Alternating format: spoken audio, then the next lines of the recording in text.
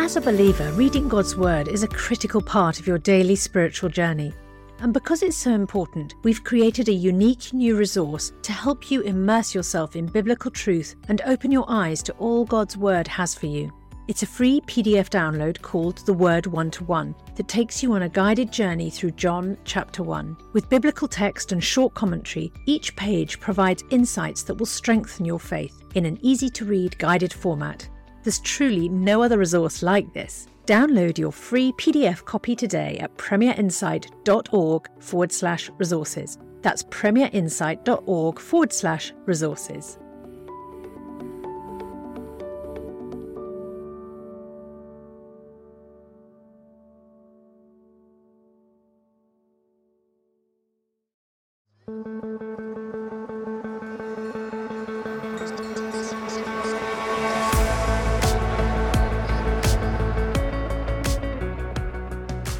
Welcome to another classic replay from the archives of Unbelievable.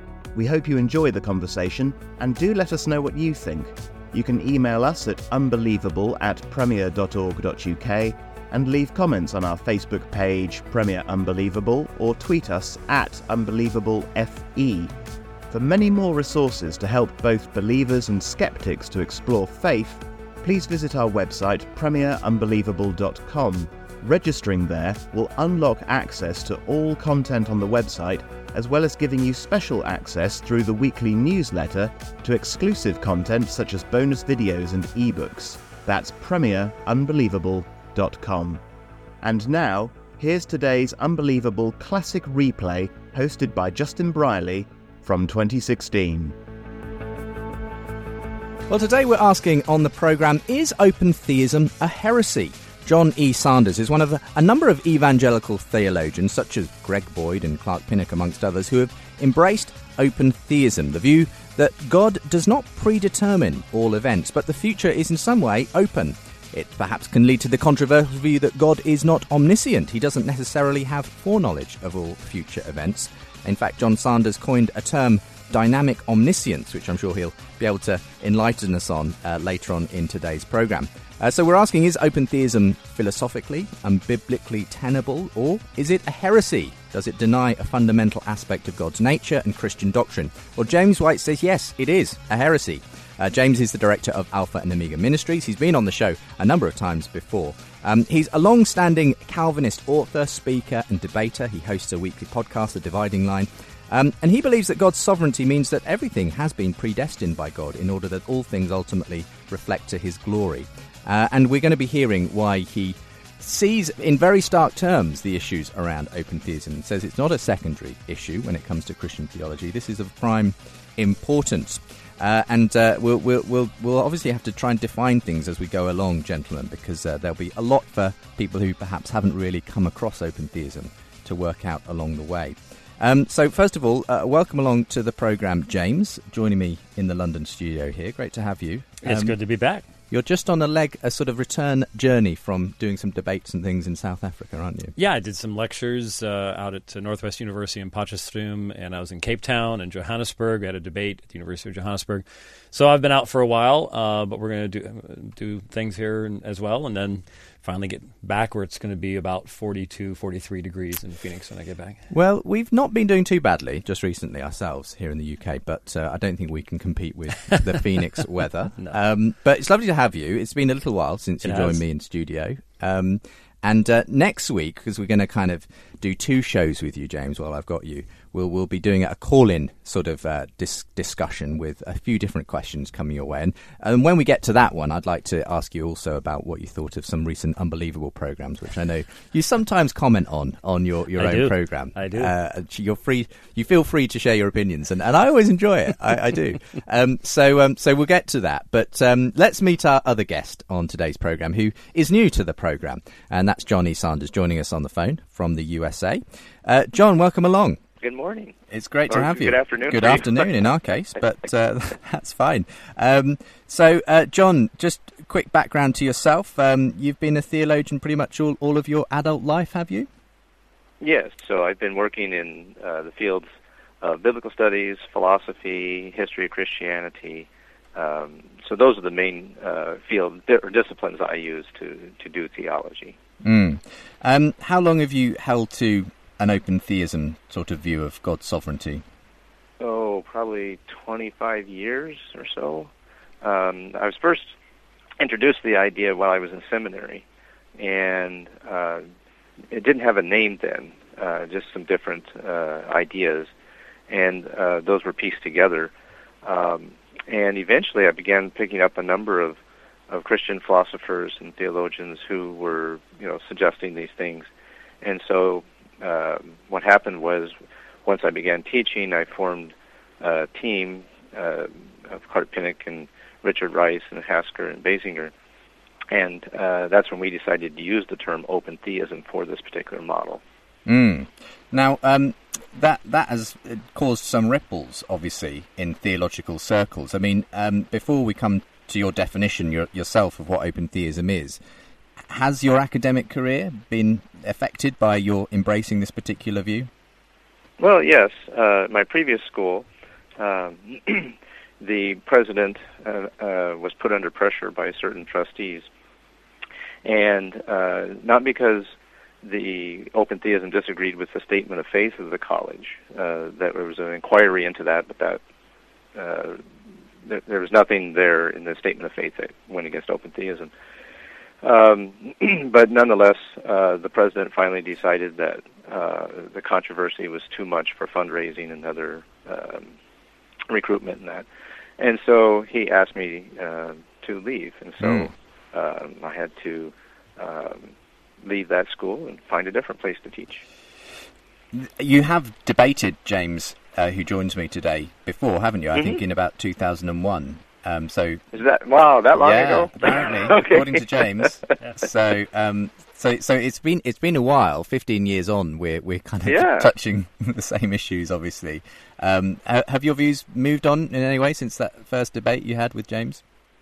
Well, in terms of open theism, I've developed ideas more fully, explained. There's been a number of really fine criticisms. I mean, that's one of the things that happens in scholarship, is you put ideas out and people say, well, what about this? And you have to respond. And so the model is continuing, just like any theological model. There are questions that have to be addressed, and people are working on. There's a whole number of doctoral dissertations today, that have been done and are going on particular aspects of open theism. So I wouldn't say there's been any. I have not made any serious changes or substantive changes, but there are certainly modifications and nuances that have been added. Now, obviously, you're coming today to the discussion with the view that no, open theism is not a heresy. Though I guess you would acknowledge it is a novel way of looking at God's sovereignty. Yeah, it's a distinct minority position in the Christian tradition. I own that, yes. Well, maybe the best way to get into this would be actually for James to give us a sense of how you would characterize open theism. If you would someone asked you, what is open theism?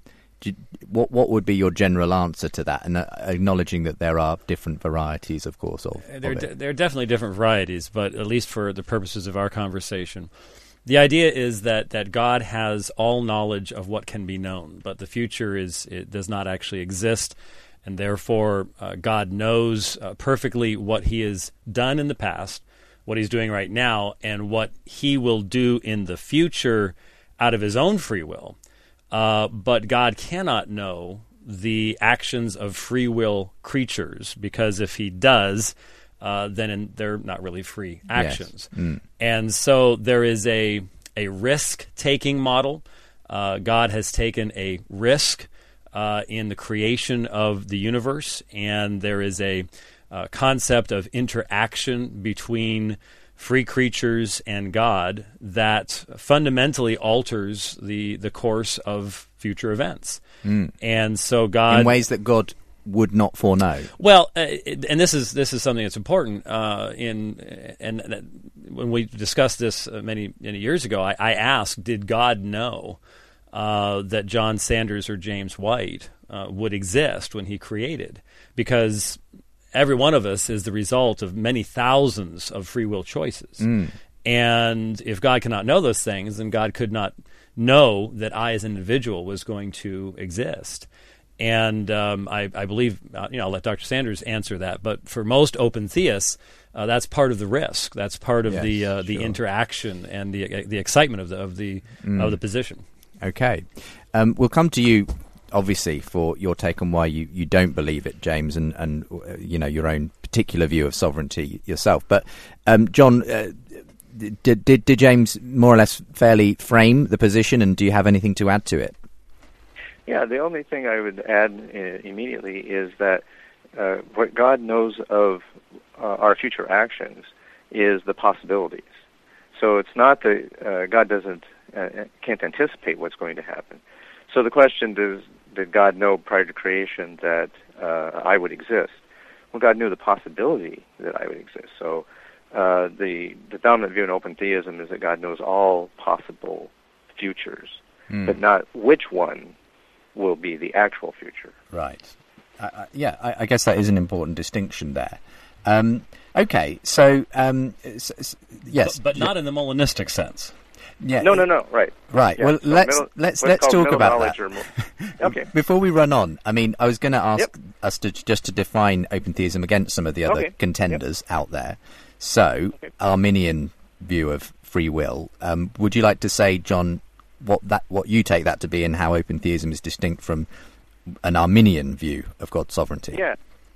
So the traditional, what I call the free will tradition in the church, which predates Augustine and predates Arminius, but Arminius and Wesleyanism and Pentecostalism all link into this historic tradition, is that God foresees what's going to happen, but doesn't determine. God's knowledge of what God sees does not determine what happens. Mm-hmm. Instead, God sees things and says, I don't want that to happen, and so God takes actions to attempt to change things.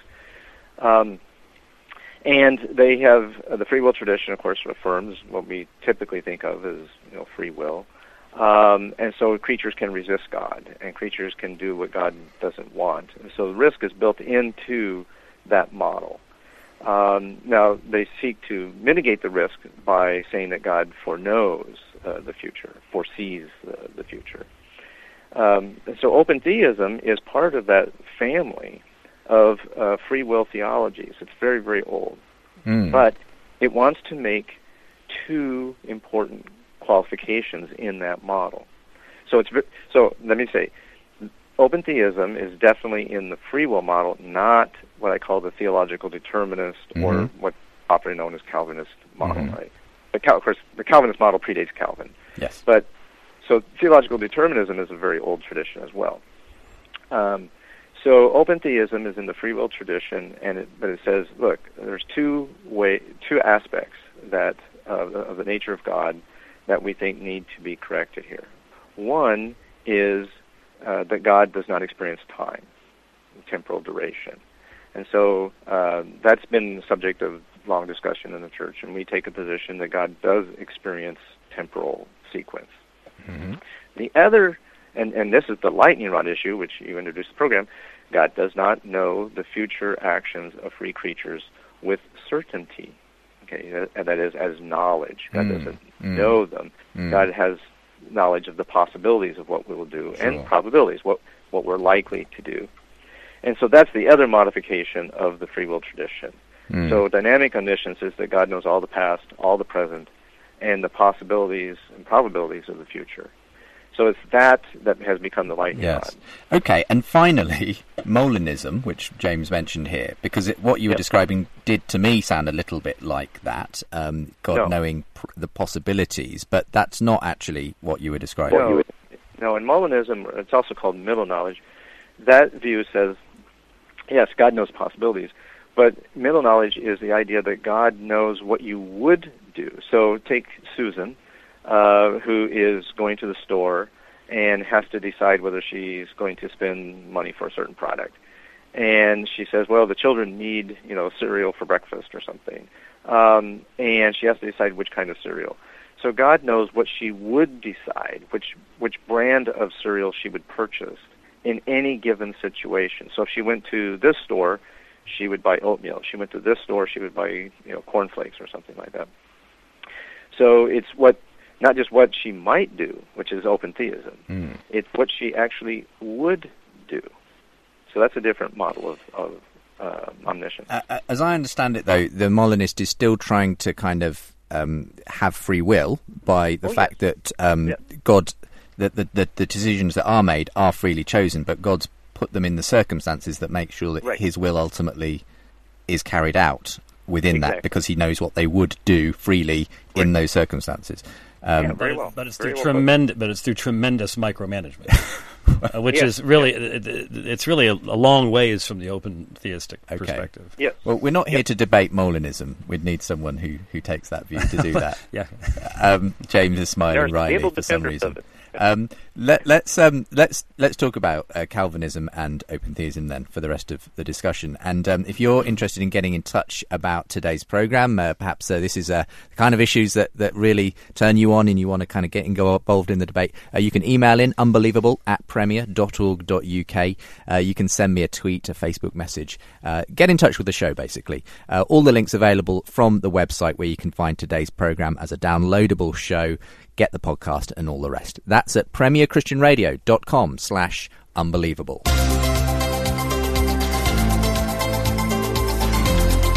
Unbelievable with Justin Brierley.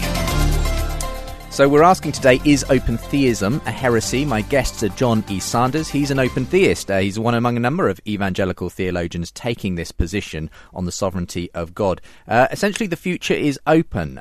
God doesn't necessarily have foreknowledge of all future events. Things could turn out differently. John Sanders has coined it dynamic omniscience. James White says it is a heresy. He says that is not what the Bible teaches. It is not what Christians should believe.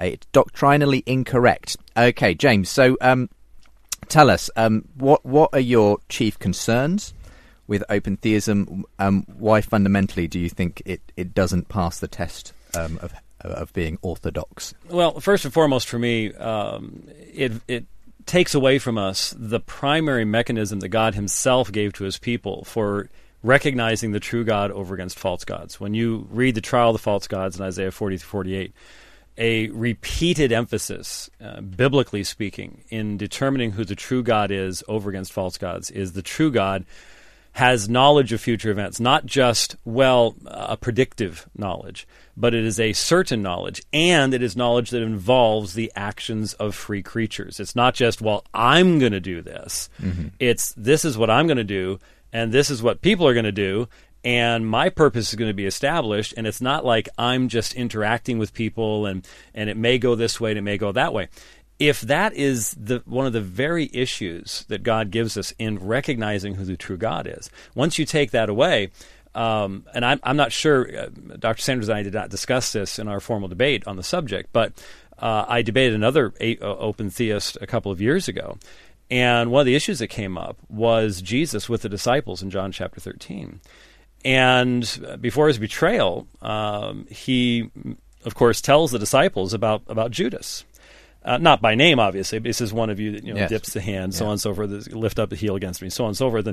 And in John 13:19, he actually quotes from Isaiah 43:10. It's a text about Jehovah God, where Jehovah is saying, before it comes to pass, I'm going to tell you, so that when it does come to pass, you may believe that, and then he uses the Hebrew phrase anahu, which comes into the Septuagint as ego eimi, the I am saying. So Jesus uses in John 8:24, 8:58, 13:19, 18:5-6.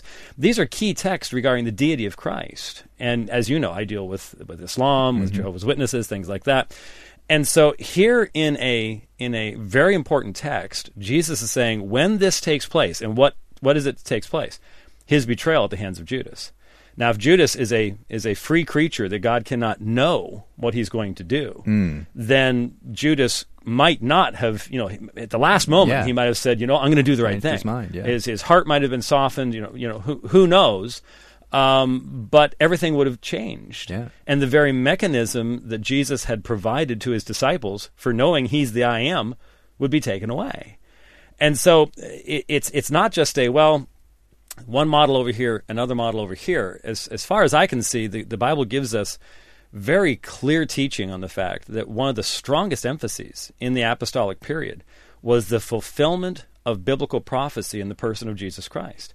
Well, look at any biblical prophecy. It's the result of literally thousands of free will choices by human beings. If those things are unknown, even giving the name of Cyrus or something like that, something very specific like that, not just vague things like God's going to win in the end. We're talking specific things that are then fulfilled in the life of Jesus Christ. And then, according to Luke chapter 24, when Jesus rises from the dead, what does he do?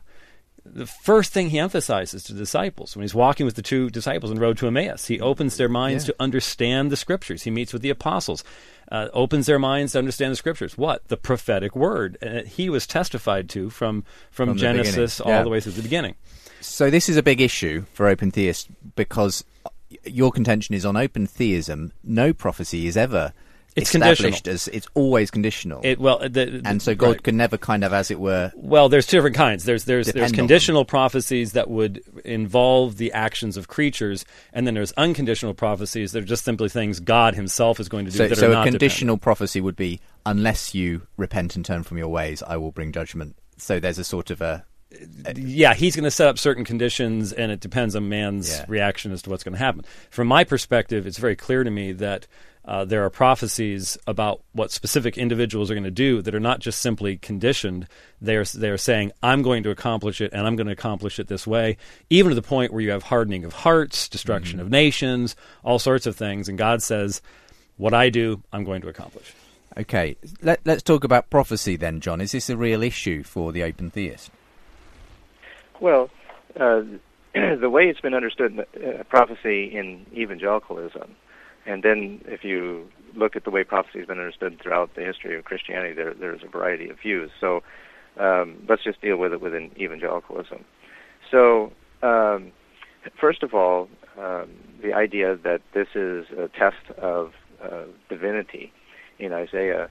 So in The God Who Risks, my book, The God Who Risks, I bring out Bruce Ware is the one who made this claim first, and that Isaiah is saying, look, that is, God is saying, I'm declaring this is going to happen because I have foreseen it, and because I have foreseen it, this proves that I'm God.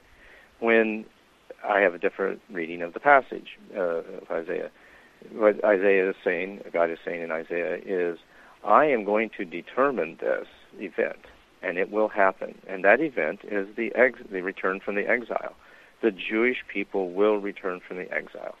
And I'm going to bring it about, and it's not up to free will. This is the way it's going to happen. Okay, so then it's a question of, does God have the power to do that? It's not a question of God foreseeing the future. And this is just an absolute red herring for Calvinists, because Calvinists don't believe God foresees the future, and hence, so now I know what's going to happen, I can determine the future. No, God determines the future, and that's why God foreknows it. So the claim that this is a big deal by a Calvinist, I think, is just empty rhetoric. Now, let me also then say, why do open theists believe this about God? Well, because we look at passages in the Bible where God responds to prayers of petitions, like Hezekiah or Moses. And it seems that God responds to their prayer, which is a common evangelical practice in prayer. Secondly, God grieves over sin. Well, why would God grieve if it's exactly what God determined would happen? We have words such as perhaps. God says in Jeremiah, perhaps you would do this, or if Israel repents. Why is God using language like that? Why does God put Abraham and Israel to the test and then say, now I know? So God puts them to the test to find out what they will do. And God changes the divine mind at certain times, over 36 references to God changing the divine mind. So these are the kinds of texts that we look at. And then when it comes to prophecy, or let me say predictions of the future, you have statements in the Bible where God says, this is going to happen, and it happens. And then you have statements in the Bible where God says, this is going to happen, and it does not happen. So Ezekiel 26 and some others, where God tells Ezekiel that King Nebuchadnezzar is going to destroy the city of Tyre. He didn't say, well, actually only the mainland, not the island in the harbor. He's not going to capture that. But in Ezekiel 29 then says, Nebuchadnezzar didn't capture the city of Tyre. Okay. So you have biblical texts in which biblical predictions that come about, and God says this is going to happen, and it happens. And then you have others where God says this is going to happen, and it doesn't happen.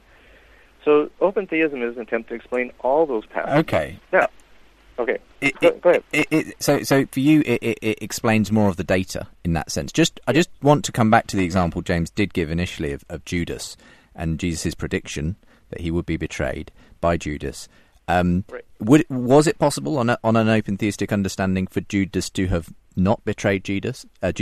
Okay, so open theists don't agree on how to handle the Judas case. So there are some open theists, and by the way, this goes back to the early 1700s. Some of these people who made these ideas. So some open theists have said that Judas did not have free will in that case. It had to be done in order to bring about the cross. And other open theists say, no, Judas could have repented. Given the condition of him, it's not likely that he would. He has certain plans, and he's carrying them out, and God is very much aware of those plans that he's made and arrangements he's made with the high priests and the Jewish rulers. So it's very likely to happen. So I'm more, I go more with that view, the second alternative myself. Okay. So it could have been different. The biblical text then would be different. Right. That story may have been written differently then. Okay. So yeah. Well, that would be an interesting alternative version. Okay, but James, before we go to a break, I'm not sure. Just quickly, I'm not sure how to say that's an alternative version. I mean, it would have been written differently. In other words, Jesus would have given a false prophecy, and then when it went false, then they fixed it. And to try to parallel that with very difficult historical fulfillment issues in regards to warfare 6 centuries before Christ, I think you have a really stark example right there. And I wasn't certain what Dr. Sanders meant when he said it was a red herring to raise this issue, because very briefly in Isaiah 41, the scripture says, in challenging the false gods, let them bring forth and declare to us what is going to take place. As for the former events, declare what they were, that we may consider them and know their outcome, or announce to us what is coming. Declare the things that are going to come afterward, that we may know that you are gods. Now, it's not just a challenge to say what's going to come. It's also a challenge to say what happened in the past, and here's the key, why did it happen? And you see, historians can tell you what happened in the past. Well, most of the time they can anyway. It's not always. But the why issue.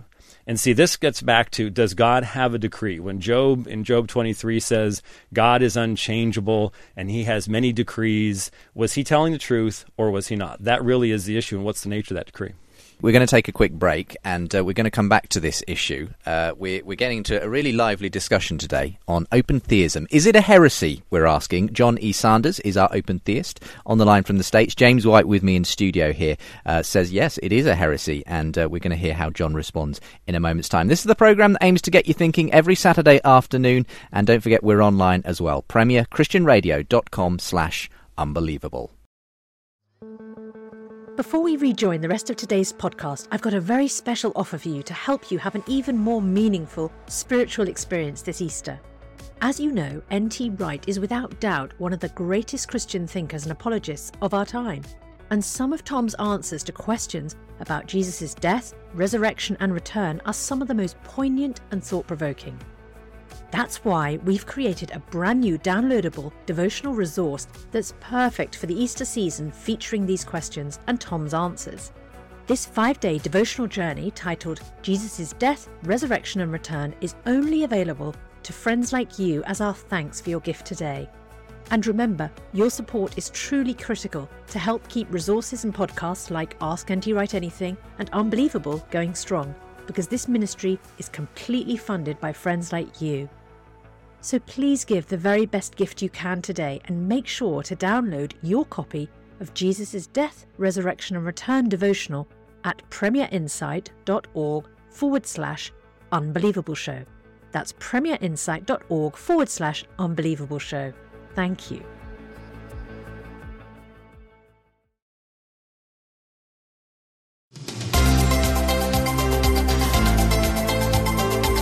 You're listening to Unbelievable on Premier Christian Radio. Welcome back to today's edition of Unbelievable. Today we're asking, is open theism a heresy? Do make sure to listen to the end of today's programme, though. You'll hear some feedback to previous editions of the show, and we're going to be giving you more information on this year's conference, of course. Unbelievable, the conference coming Saturday, the 2nd of July, 2016, in central London. It's going to be a fabulous day of loads of speakers, thinkers, apologists, helping you to think through how you can do evangelism better, how you can be a more effective evangelist in your Christian walk. So if you're interested in finding out more, ticketing options, all the rest of it, go to premierchristianradio.com/Unbelievable 2016. Normally on the show, most of the time at least, we're doing Christian, non-Christian discussions, but we like to break it out into a bit of a theological debate every so often, and that's what James and John join me for today. John E. Sanders is among a number of evangelical theologians, such as people like Greg Boyd, who have embraced what's called open theism, the view that God doesn't actually predetermine all events, but that the future is open. It leads to the, some would say, very controversial view that God is not omniscient. He doesn't necessarily have foreknowledge of all future events because he's left that open because of the free will of the creatures he's created. So is it philosophically, biblically tenable? Is it a heresy? James White says yes, it is. He's, of course, well known as the director of Alpha and Omega Ministries, long-standing Calvinist author, speaker and debater, and hosts the weekly podcast, The Dividing Line. So we're going to come back to this, John, and just in that last section, James was essentially saying you look at Isaiah and that passage he was reading, and it was all about a challenge to these people who believed in these pagan gods. Well, then, have your God tell us what will happen in the future and explain why things happened in the past. This is almost like the litmus test for the characteristics of a true God. And he's, I guess James's point is, at the end of the day, the open theist God does not pass the test that Isaiah set. Is that what you're saying, James? Well, and in essence, I would wonder if Dr. Sanders still believes what he said in 2001 in regards to the fall of Adam, that this was something that actually was surprising to God, that though he knew the possibilities, that this was something that was, and if it was a surprise to God, then that means everything afterwards, including the plan of salvation, redemption, incarnation, everything else.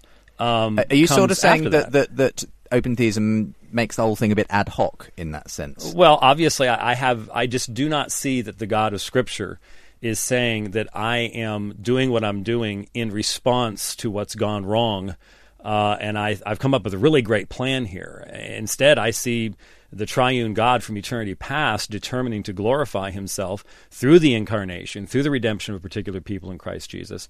And it's a particular people. Another one, my issues, especially from a specifically Reformed perspective, is if God only knew the possibility that you might exist, but did not know whether that would be fulfilled, then there can't be a decree of election. And obviously, from my perspective, yes, then election itself becomes something that is an election of a group, not individuals within that group. And so it becomes impersonal. So that's another one of the issues. Now, that's obviously from a Reformed perspective, but I think that is vitally important when it comes to the atonement as well. John, there are quite a few things to potentially pick up on there. I don't know, if you want to respond, first of all, to the issue of that passage. Was it Isaiah 41, where apparently, the litmus test for God is whether God knows the future and so on. Yeah, well, just to reiterate, what I said was the litmus test is whether God has the power to bring about what God said is going to happen in those passages. It's not about foreknowledge. It's about divine power. So we just have a different understanding of what the litmus test is there. Secondly, he said then, if God proclaims, Dr. White said, if God proclaims that X is going to happen, an event's going to happen, and it does not happen, then God utters a false prophecy. And then in that case, then Ezekiel 26 is a false prophecy, according to that way of thinking. But most people in history have said, no, it's a conditional prophecy. And so the debate for me really is, how many conditional predictions are there in the Bible? I think most of them are conditional predictions. And some other people say, no, none of them are, because they're all, God has determined everything. So if God has determined everything, then you have the problem of Ezekiel 26, and God saying this is going to happen, and it doesn't happen. Well, if God determined that Nebuchadnezzar would never capture Tyre, then he should have said, you know what, I'm not going to make this statement to Ezekiel because it'll look bad. It'll be a false prophecy according to James White's definition. This Ezekiel passage, James, do you want to address this and what it is that John is claiming didn't happen and therefore, on your view, would turn out to be a false prophecy? On his view, he says actually it's just a conditional prophecy and it didn't come about. Well, there are a lot of texts. This one's the easiest one and it's not just open theists who use it. Muslims use it. Mormons have used it to allege the corruption of Scripture. A lot of people who attack inerrancy utilize it. And that's what makes it a little bit odd to be hearing it in this particular context. Is I'm normally dealing with subjects like this with atheists, not with Christians, and so that's one of the problems that I have here. As I mentioned just briefly before, there are all sorts of difficulties in determining exactly what took place historically, especially before the time of Christ, in regards to fulfillments, especially of small judgment pericopes in this section or that section. And as he mentioned briefly, there was partial fulfillments. Is that meant to be the full fulfillment? There's a number of things where once further discoveries are made, allegations in the past of false prophecies have been able to be clarified because, we didn't know this had happened, we didn't know that had happened. And I'm a little bit concerned when you have such clear teaching of Scripture being based upon, this particular prophecy back here allegedly didn't happen the way that we think it should have been, so this would be a false prophecy. And that means that Jesus is telling the disciples, when this happens, you will know that I am, could also not happen, and the entirety of the work of redemption would have to be done in a different way. Putting those two things together, to me, is extremely problematic because we have all sorts of information about the Judas situation. We're given enough to be able, within the text of Scripture, to know whether it was fulfilled or not. We don't have that kind of information historically in regards to a bunch of stuff that is mentioned in warfare in the ancient East, 600 years before Christ. I mean, coming back then to perhaps, the example of Judas and so on, James is almost stunned, I think, John, to the idea that you could envisage that perhaps it could have gone a different direction and that, in theory, Judas could have chosen not to betray Jesus and we might have had a completely different story of how God eventually produced a salvation plan. But the main problem, he says, is simply that Jesus would have been wrong. Does that really strike you as a conditional prophecy when he says, one of you will betray me? Well, again, open theists have two different interpretations of that. So one group says that Judas does not have free will here. This is a determined event to bring about a particular plan of redemption. Another group says, no, it is a conditional prediction. And God is working with human freedom and has a plan, and given what the religious authorities want and what the Roman authorities are interested in, God has a good plan to bring this about and works through these people. So there are two different ways of understanding that here. But John, if I could No. I want to say one other thing. So I'm really disappointed that you sought to link open theism with atheist criticisms, Muslim criticisms.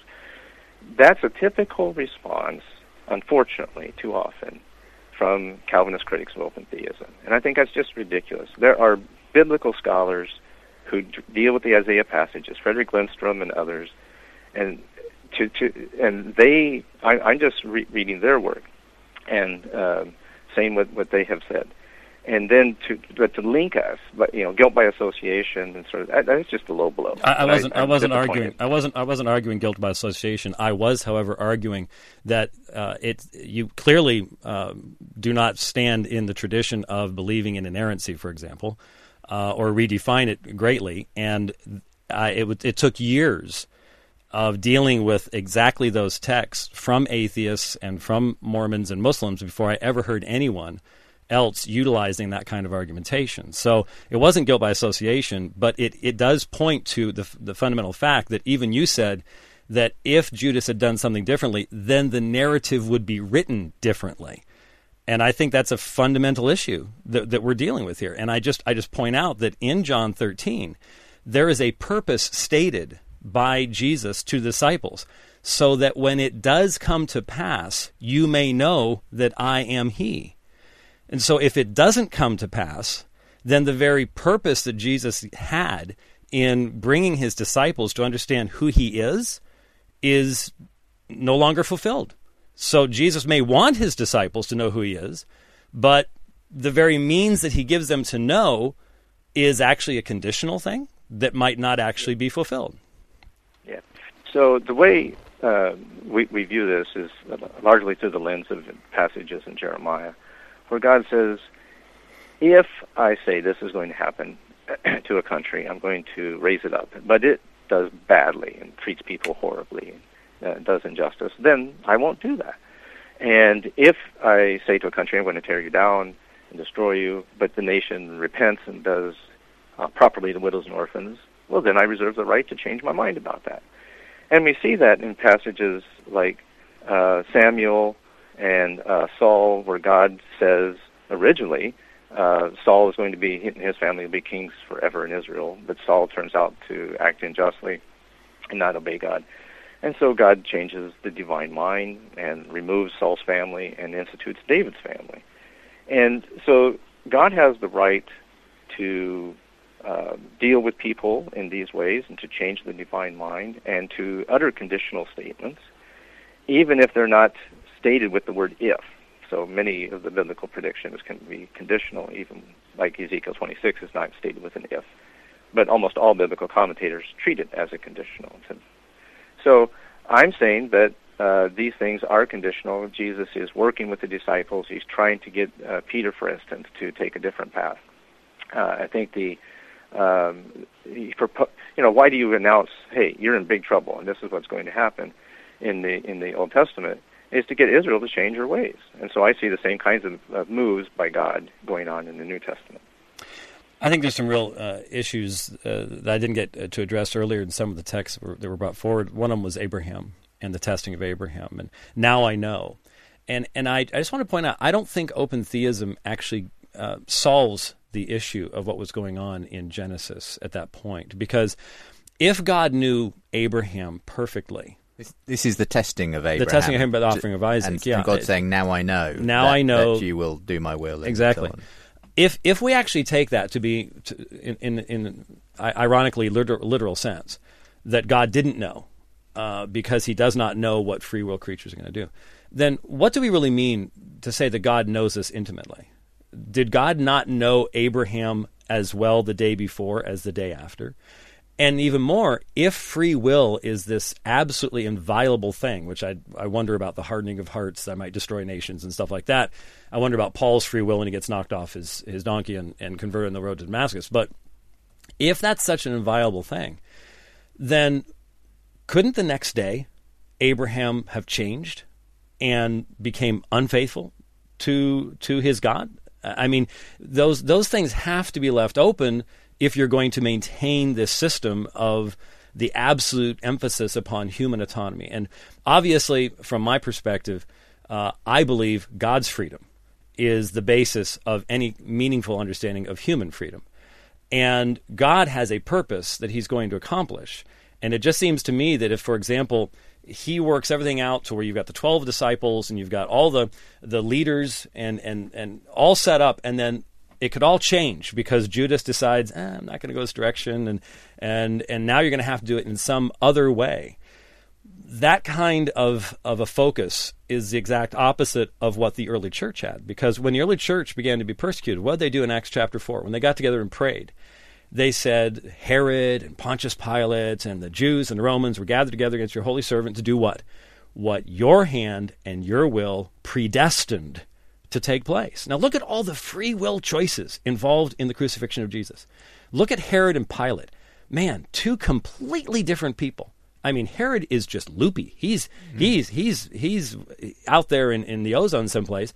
Pilate is the scheming politician.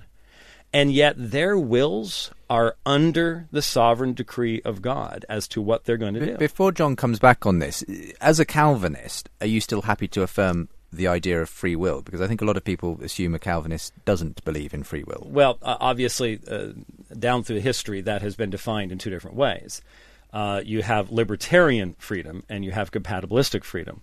So obviously we don't have a whole lot of time to develop it, but I would go to Genesis chapter 50, Isaiah chapter 10, Acts chapter 4, and say that the biblical teaching is these men did what they desired to do. God wasn't behind them. They weren't innocent people, and God's forcing them to do bad things. If in anything, especially in Genesis chapter 50 with the brothers of Joseph, in that situation, God is actually restraining their evil. Because remember, they wanted to kill him, and he restrains them and keeps them from doing that.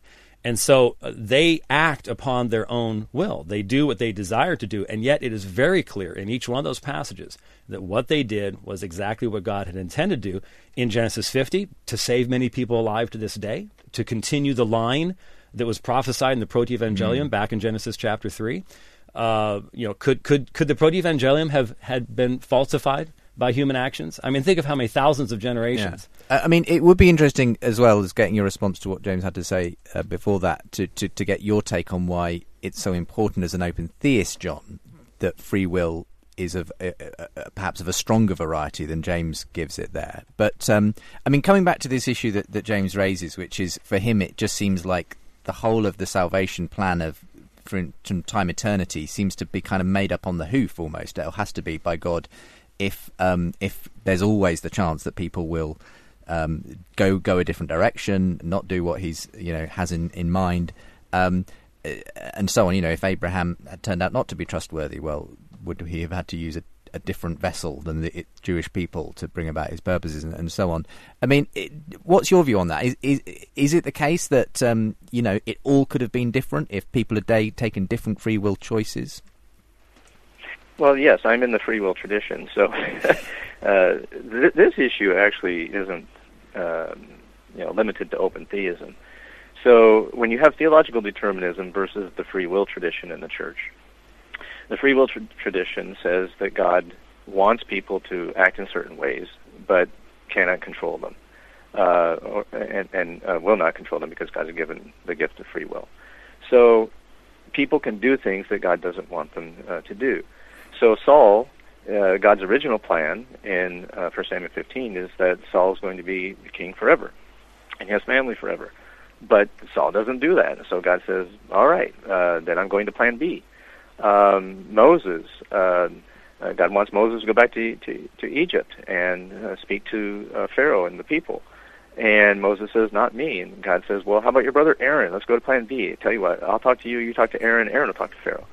So God works with people and takes, sometimes God says, look, this is the way it's going to be, and just because God can bring it about. But most of the time, God works through the free will of people. That's the earliest tradition in the history of the church. And you don't get theological determinism coming on the scene until Augustine. And so the Eastern Orthodox Church and many others, even in the Western Church, have affirmed the free will tradition. So if you're going to go and talk about free will, then it's a bigger tradition, and it's not just open theism. Open theism is part of the free will tradition, and what's the modifies that tradition. What's the problem for you with the Calvinist kind of limited view of free will that James holds? Well, here I'll disagree. I won't use the term clear teaching of the Bible. So, I think the Bible is rather underdetermined when it comes to these philosophical issues. And so we can debate this, and we can debate issues such as omniscience and the finer points like middle knowledge, simple foreknowledge, dynamic omniscience. But the Bible, to me, is underdetermined on these matters. And so one has to make a theological case from biblical texts, philosophical reasoning, theological ideas, history of traditions in the church. So I think it's a cumulative case that one builds, and not just like, oh, here's the biblical text, so that settles it. And is it important, in your view, ultimately, that we do retain the idea of a kind of, rather than, give me the two types of free will again, James. Compatibilistic and libertarian. That we do have a libertarian free will. Yes, right. Because otherwise, what's the consequence of not having that? Right. Some people might argue that's the clear teaching of the Bible, and obviously I think that the Bible affirms that. But I have respected peers who affirm compatibilistic freedom, and that's what they think is the biblical teaching, and I respect that. I disagree with them. Okay. James. Obviously, I struggle with the idea that the Bible is underdetermined when we look at. If I recall correctly, what I said was the clear teaching of the Bible in regards to what the early church believed in the subject, and so we go back to Acts chapter 4, and so I just have to ask: is the prayer in Acts chapter 4, in talking about Pilate and Herod and the Jews and the Romans, is that an open theist prayer? Or is it a Calvinist prayer? I mean, if we're going to let's be nice and anachronistic here. Okay, let's just ask the question. When they pray that way, and to say what your hand and your purpose predestined to occur, and we're talking about numerous free will choices here. Is this one of those, in this instance, their free wills were overridden? The funny thing is, that's not what I would say. I would not say their quote-unquote free wills were overridden. I can hear him. Go ahead, John. Well, yeah, you'd say that God, using compatibilistic freedom, God ensures that their desires will be such that they will act on their desires to bring about what God has foreordained. And that God, how you'd read the passage. Yeah, and that God restrains evil. I mean, if one of them had wanted to kill, obviously the Jews wanted to kill Jesus prior to that point in time, and it wasn't the proper time, and so, his hour had not yet come, etc. And these are strongly biblical terms, as hour had not yet come. Well, what does that mean if there is not a specific hour fixed by the decree of God? When Jesus says it is necessary that I go to Jerusalem, could someone could a Roman soldier in their free will have killed Jesus before the cross? Yeah. So this divide here is not a new divide. This is, Augustine, from the time period of Augustine on, you have theological determinism developing in the church. And they read those passages, as you said, in Acts 2, in this way. The free will tradition, which goes back to Clement of Rome and Irenaeus, Justin Martyr, these people read that passage differently. So we have these two different interpretations, and they're long-standing interpretations. What is your interpretation in that sense, then, of what they meant when they said God predestined all these things to happen? All of these apparently free will choices that were going on in advance of Jesus' crucifixion. What did they mean by that? Right. So in that passage where God says the purpose of God, and it specifically says that these people refused the purpose of God. So what God wanted to happen wasn't what happened, and other events that God did want to happen did happen. No, so I see that there's both in the passage. Dr. Sanders, I think we're talking about different texts. Here's the text: "For truly in this city, this is the church praying in Acts chapter 4, beginning at verse 27. For truly in this city there were gathered together against your holy servant Jesus, whom you anointed, both Herod and Pontius Pilate, along with the Gentiles and the peoples of Israel, to do whatever your hand and your purpose predestined to occur." So it wasn't anything about, I wanted them to do this, and they didn't. It's specifically asserting that what happened with Herod, Pontius Pilate, the Gentiles, which I would take as the Romans, and the peoples of Israel, was what God intended. It says, whatever your hand and your purpose predestined to occur. So here you have, if you're going to affirm that what Herod and Pontius Pilate and the Jews and the Romans did, they did of their free will acts were predestined by God. So how is that text underdetermined? Okay, and as you probably know, the word predestined has multiple interpretations. So many people use it as equivalent to a Calvinist view. And so my students say, well, Dr. Sanders, do you believe in predestination? I say, well, of course I do. It's a biblical teaching. And they go, I didn't think you were a Calvinist. I'm like, no, I'm not a Calvinist. Just as the word baptism has multiple meanings, the Eucharist has multiple meanings, so does the term predestination. So, but just by emphasizing the word predestined in the text isn't going to settle. How would you emphasize it yourself in this instance?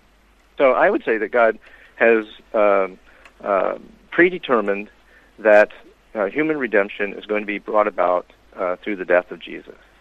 And exactly how and when God has what God, again, this would be as the date draws nearer. So what I think the question, or one of the questions is often asked, is, well, wait a minute, isn't this planned from the beginning, prior to creation, that Jesus dies on a cross? And I want to say, no, it's planned more as we get towards the cross. And that's called the Scotist view, developed by John Duns Scotus and Albert the Great in the Middle Ages, that Jesus was always going to become incarnate. That's the plan from the beginning. But that the plan for redemption is God's plan, like, if humans sin, then I'm going to do these kinds of things to bring about redemption. And in terms of the passage from Acts that James was referring to, you're saying, okay, they're acknowledging that all of these characters had their part to play, but all they're affirming is that God predestined that Jesus would die as a sacrifice for sins, and it just so happens that the way that happened was through the Jewish leaders, the Romans, and so on. Well, I don't know to say it just so happens, but that this is in the incarnation. Then Jesus is questioning, wondering what's going to happen in the Garden of Gethsemane, and what are the alternatives? What's going to happen? And it seems like, no, this is what we need to do. Okay, this is what has to happen right now. I mean, there's almost a sense in which when you say that God risks something, it almost is like a gamble. God kind of, Jesus becoming incarnate at that moment. On an open theist view, I'm getting the sense that nothing was guaranteed, that this was kind of going to all pay off in the ultimate redemption in Jesus' lifetime, because, if it didn't happen, Jesus would have simply died of old age. In that sense. Does that make sense? Well, I'm not sure I'm following your question, but there have been some people who theologians who have said that Jesus only had to die. It's not how Jesus died. That this particular event, though, for me, is world-changing. It's the cross that changes the world, because it reveals the divine love for humanity. We're going to have to go to a quick break, and we'll come back for final thoughts from you both. It's been a really interesting discussion so far. Open theism, is it a heresy? We've been asking on today's theological edition of Unbelievable. If you want to get in touch with today's programme with your thoughts about the discussion, do email in unbelievable@premier.org.uk. Back with my guests, James White and John E. Sanders, in just a moment's time. You're listening to Unbelievable on Premier Christian Radio. Well, it's been a really interesting discussion on today's programme, asking whether open theism is a heresy. Open theism has been around a while now. John E. Sanders, one of the high-profile, if you like, advocates of it, along with people like Greg Boyd. The view that God doesn't predetermine all events. The future is open in that sense. It makes space for a real sense of free will. Things could go differently. Well, that has all kinds of implications, says James White, who disagrees strongly with open theism.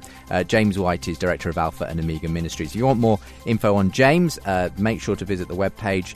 Look him up on Google. John Sanders as well, of course, has a webpage, and you can find out more about them both from today's edition of Unbelievable at premierchristianradio.com/unbelievable. But we've been having a really interesting discussion about what are the implications of the open theist view. Does it mean that the salvation plan could have taken a completely different course? If free will agents within it had not done the things that they needed to do in order to see Jesus crucified and so on.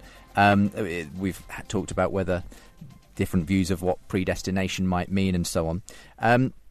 One thing that I'm aware of that some often open theists would say is helpful on the open theist model is that it means God is not responsible for evil in that sense. It really is all about the free will of people, and really from before the creation of the world, there's a sort of a cosmic fallout, and that in a sense it's God. Therefore, you can't lay the blame at God's door for when people die of cancer or are run over by a bus and things like that. Whereas the view is that Calvinism, sort of, because everything is preordained, predestined, God is obviously responsible, therefore, for the bad things that happen in life as well as the good. John, is this a good reason to be an open theist, that it helps to alleviate the issue of the problem of evil and suffering? Well, that's a big attraction to open theism by many people. But I would say that it's really just the free will tradition that is being attractive here, not distinctively open theism. I think open theism has ruled out certain explanations of tragic events of evil, but I don't think it's really different from the free will tradition. So, yeah, it's one thing to say that God doesn't want these events, tragic events and evil things that happen in the world and what we do to each other and kill each other and rape and things. But I'll say I have friends who are Calvinists, and they say they're comforted by that God wanted this woman raped. That's part of a plan, and they find comfort in that. I'm with John Wesley, and that kind of, if that's love, that makes my blood run cold. So I don't think that there is a decisive way to settle this by such things, but I think that for those people who are troubled by God determining and ordaining evil, that this is a very appealing view. Also on prayer, the people who believe that our prayers can have an influence on God and can affect God, that they're going to be attracted to this sort of view. Again, this is just part of the free will tradition, but open theism has emphasized the aspects of God not being responsible for evil and God responding to prayer. Indeed. What's your take then on is God responsible for evil, James, on the Calvinist view? Well, I don't like putting it in tradition concepts because I do believe that I do not believe that the Bible is underdetermined on this issue. I believe that there's clear statements in Scripture that God says that He does whatever pleases Him in the heavens and the earth, and He says that within the context of some pretty strong actions of His in the Old Testament. I mean, look, when we start talking about destruction of the Amorites, when we start talking about the destruction of the firstborn in Egypt, issues along those lines, you know as well as I, because I've heard of a lot of programs on Unbelievable, where there are discussions about, well, was God moral in the destructions of these nations and so on and so forth. I think the only consistent way of dealing with those things is to have a very strong sense of God's accomplishment of His purpose, because if He's just sort of responding to things and putting things together as man is doing things, then we have all sorts of unintended and purposeless evil in God's creation that He knew when He brought this creation into existence might happen. Has no purpose, no redemptive purpose whatsoever, but it just so happened that it almost got out of God's control. I don't believe that there is any such thing as purposeless evil in God's creation. And I believe that when you read Isaiah and you don't limit it to just the restoration of the people of Israel, and I just don't see how you can read Isaiah 41 in that way. I didn't get a chance to go back to that, but Isaiah 41 is not limited. It discusses the restoration of the people of Israel, but the challenge to the false gods is not limited to that in any stretch of the imagination. When you allow that its full-orbed teaching, then I think you see what's behind Ephesians chapter 1. Can you see why, just a kind of, I suppose, moral level, though, people might, like John Wesley did, find their blood runs cold at the idea of God being responsible for my blood runs cold for horrible acts. My blood runs cold at the idea of a God that would create this world that did not have a purpose and all these things, especially if He knew it could happen. Right. That's what makes my blood run cold. You don't kind of win by becoming an open theist. I don't think so, and I say that as a person who worked as a hospital chaplain and had to take this into the CCU, into being asked to do funerals and so on and so forth. It's not just a theological, let's have the Calvinist Arminian argument. When I first was asked to be a hospital chaplain, I started doing that work.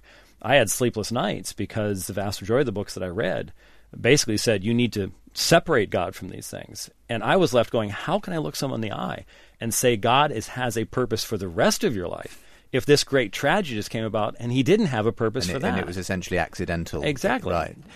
John, do you want to respond to that? Yeah, the idea that every rape, every murder, every child abuse, is part of God's great plan. Wow. Okay. If you find comfort in that, okay. I don't know how to argue against it. But John, you had your say. We'll allow John to finish, and then you can come back, James. Okay.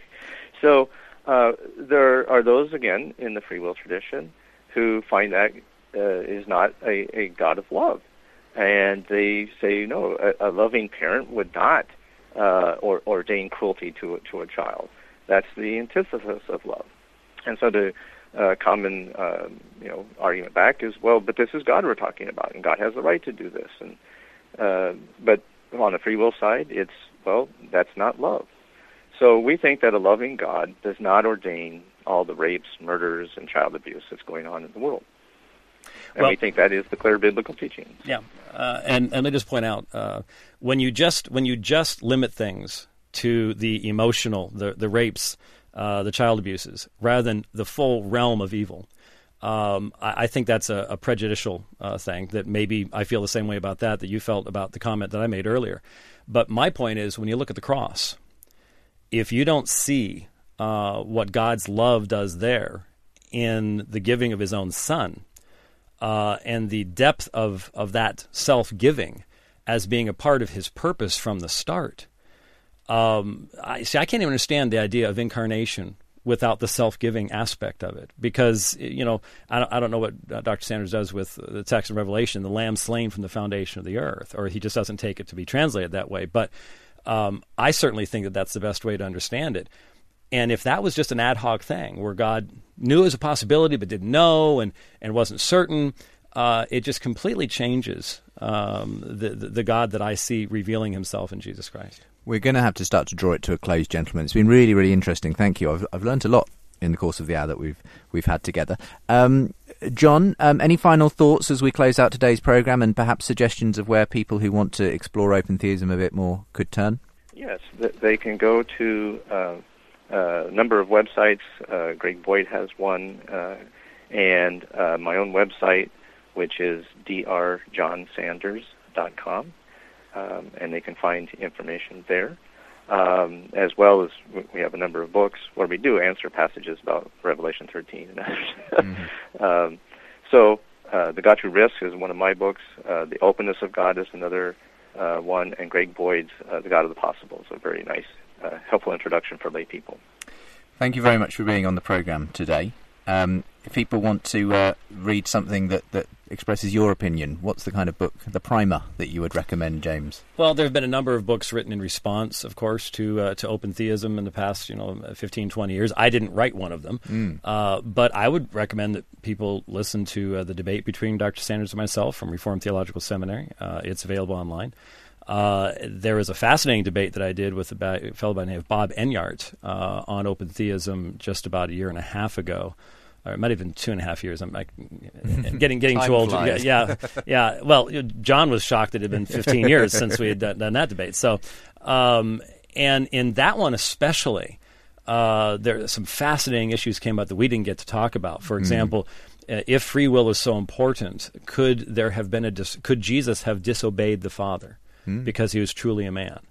That becomes an issue that comes up in that particular encounter. So I think some of the debates where you get to hear both sides would be very useful, other than Bruce Ware's books and things like that. That's always what we recommend on Unbelievable, obviously, the place where you always get to hear both sides of the debate, and we certainly have heard that today. Thank you very much, John, for being with us on the programme today, and thank you very much, James, for coming into studio as well. All the very best, guys. Thanks.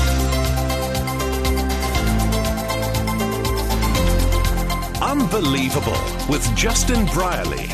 Thank you, everyone who's been getting in touch recently about the programme. Last week's particularly between David Robertson and Mike Rand, where we asked why can't Mike quite believe, Mike being the agnostic that David was chatting to through the programme. Well, that's received a lot of feedback, both online. You can find hundreds of responses underneath the programme at the website, premierchristianradio.com/unbelievable. And we're still getting stuff in by email as well. If you want to email about today's programme, as I'm sure many will want to, unbelievable at premier.org.uk is, of course, the place to do that. And equally, I'm happy to look at your responses on the Facebook and Twitter account as well, at UnbelievableJB to follow me on Twitter, facebook.com/UnbelievableJB for the Facebook page. And I'll read out some of the Facebook comments that we've had in regard to last week's show. Firstly, though, someone who wants to remain anonymous got in touch with me saying how Unbelievable has really had an influence in a change in their theological trajectory. Says, I've been listening to your programme for the last couple of years. It's been very instrumental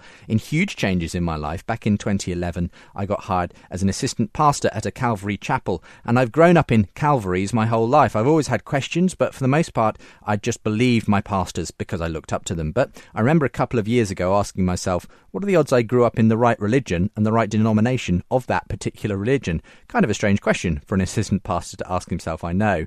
And after this journey of a couple of years, I find myself in a completely different worldview and theological camp than I was 5 years ago. I started listening to your podcast, hearing very intellectual Christians, started asking serious questions about things like Jesus' Olivet Discourse and why he said that his return would happen soon. I started listening to a lot of N.T. Wright and slowly started changing my mind about things, starting with pre-tribulational rapture and finally ending up where I am now, basically as a preterist covenantal theology non-literalist, basically the furthest from Calvary one could get in the Christian faith. And in my search for people of like mind, I've stumbled upon different movements happening in my area of the world. It's been a long and crazy journey for me and my family of four. My wife has had to deal with me in my change, and right now I'm basically living under the radar, trying to minister and serve people that don't share many of the same beliefs as me. I could definitely use some prayer. All of this to say, I'd love a talk between maybe someone like Tim Mackey and a real Calvary evangelical, just to explore differences in their worldviews and how they read the Bible, stuff like that. So anyway, thank you very much for getting in touch. As I said, I'm going to keep your name anonymous because I think you wanted me to. But yes, listening to Unbelievable can cause theological changes. It's probably true, and perhaps people listening to this debate on open theism and Calvinism have had their minds swayed in one direction or another. So thank you for just opening up, though, about your own journey there.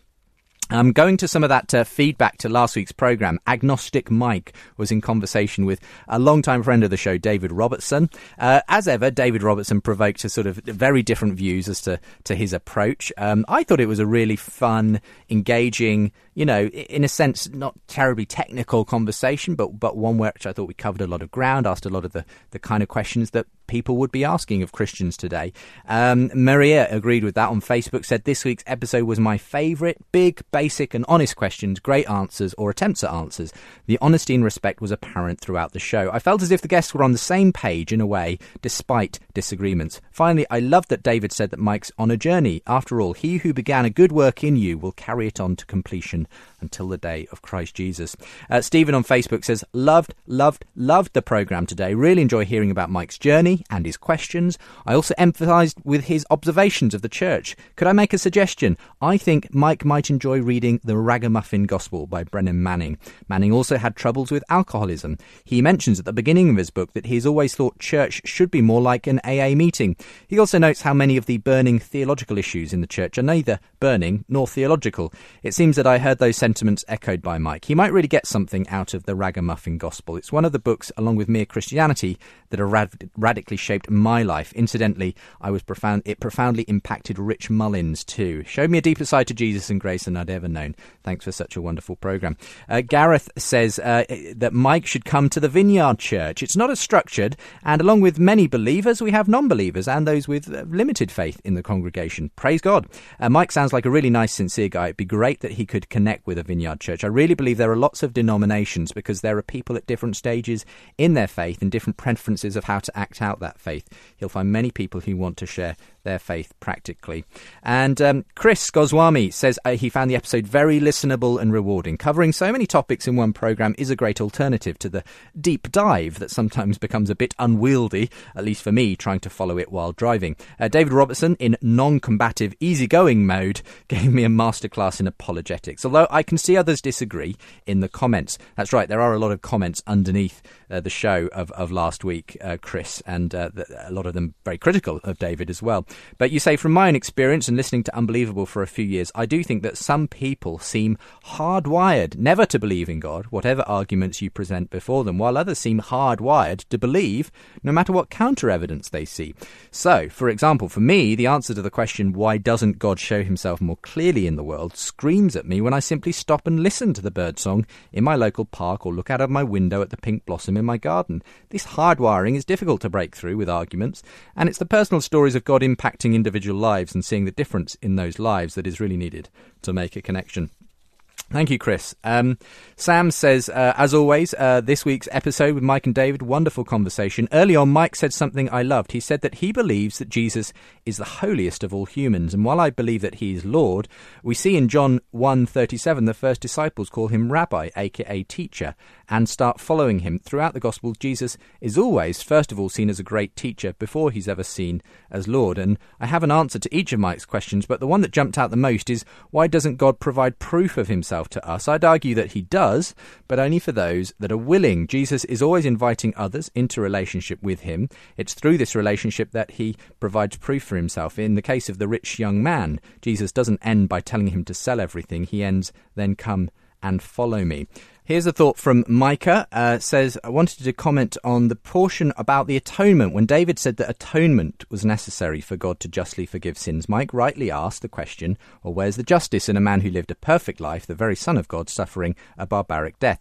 David responded first with the common analogy of Jesus paying our fine, and then an explanation of penal substitution, the theory that Jesus suffered our punishment. Well, in my experience, the debt or fine analogy resonates with most people, but penal substitution often still doesn't make sense to them. Intuition tells us that an innocent person taking someone else's punishment, even voluntarily, is a violation of justice, not a means of achieving it.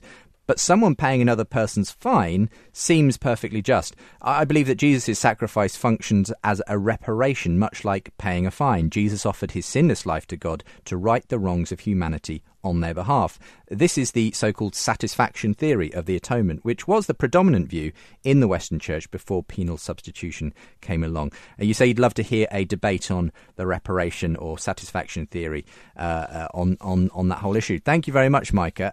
We'll probably be covering the issue again of the atonement at some point in the not too distant future.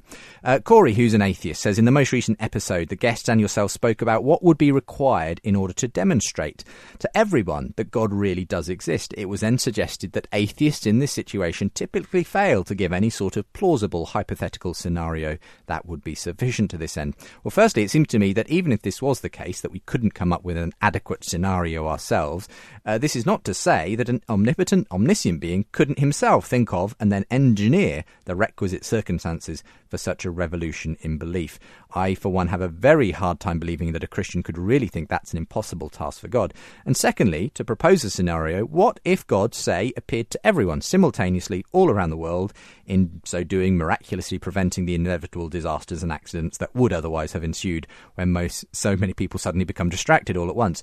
Would that not be sufficient? I guess maybe. It kind of depends on at what level someone's skepticism functions, doesn't it, Corey? I do know people who seem to go down the line of saying, almost anything that involved that could be passed off as just a mass hallucination, could be passed off as just my imagining that that's happened, myself having a brain delusion or whatever. But anyway, interesting thoughts. Karim in Melbourne has a question for David, has a problem at least with David's defence that the one true way to God is through Jesus. He uses arithmetic as an analogy. That is, that the only correct answer to the problem of 2 + 2 is 4. There is no other answer. However, there are lots of ways to get to the number 4. Actually, there are an infinite number of ways to get there. 100 minus 96, 800 divided by 200, and so on. Perhaps if salvation is the number 4, there are an infinite but nonetheless correct ways to get there, asks Karim. But there have been some critical responses to David as well, of course. Glenn, who says, I must contribute to the status quo by pointing out why I think David Robertson is so polarising. He is likeable and respectful most of the time. However, I can't help but feel like he gets away with metaphorical murder when he enters into these debates. Mike's questions were valid, even if not as strong as they could have been coming from an agnostic layperson. That's forgivable. But David's answers were the usual stock standard one-size-fits-all variety. And he often proposes an answer that addresses a tangential tangentially related issue, but not the actual issue in question. And you go on to talk about the idea of why God doesn't prove that he exists, the justice and forgiveness of sin, and you take issue with a number of the ways in which David responded to those, Glenn. No time, I'm afraid. Time doesn't allow to read out all of your email. But David did want to get in touch to convey his thoughts on the programme. Says, I want to thank you for the show, Justin, and all those who've responded. It clearly touched a nerve. Perhaps I could say a couple of things to the critics. Firstly, please argue against what I'm saying and not what I'm not saying. One critic even had me down as a young Earth creationist who believed in an old Earth. Secondly, please don't critique Mike or others like him for not being as smart, on the ball or aggressive as you, the ultimate keyboard warrior. Mike did a great job. He was insightful, intelligent and articulate. It seems to me a fairly similar pattern when I'm on Unbelievable. I come on the show and the atheist keyboard warriors complain that the person I'm debating or dialoguing with was not as good as they would have been, and once again my idiotic remarks were let off the hook, only of course to be corrected by the wise ones online. Anyway, I don't want to allow what was for me an excellent show to be spoiled by such negativity. Mike was a fabulous guest. He came across well because he's a genuinely great guy. As he seeks Christ, I just rejoice that those who seek the Lord will find him, and that does not depend on me, but on the Holy Spirit being at work. Time and eternity will tell. Once again, thanks to you, Mike, and all the listeners who responded, especially those who offered a constructive critique. I live and learn. Anyway, we all do, don't we, to some extent? Thank you very much if you got in touch as well, and apologies I can't read all the emails every week. But look forward to you joining me again at the same time next week. If you can, let me tell you what's coming up then. You're unbelievable. James White joins me again, this time in a sort of Grill a James White show. We're going to be putting a number of listener queries to him. Questions on Calvinism, is God the author of evil, and the Reformation. So hope you can come back for that. Until then, have a great week, and we'll see you next time for Unbelievable.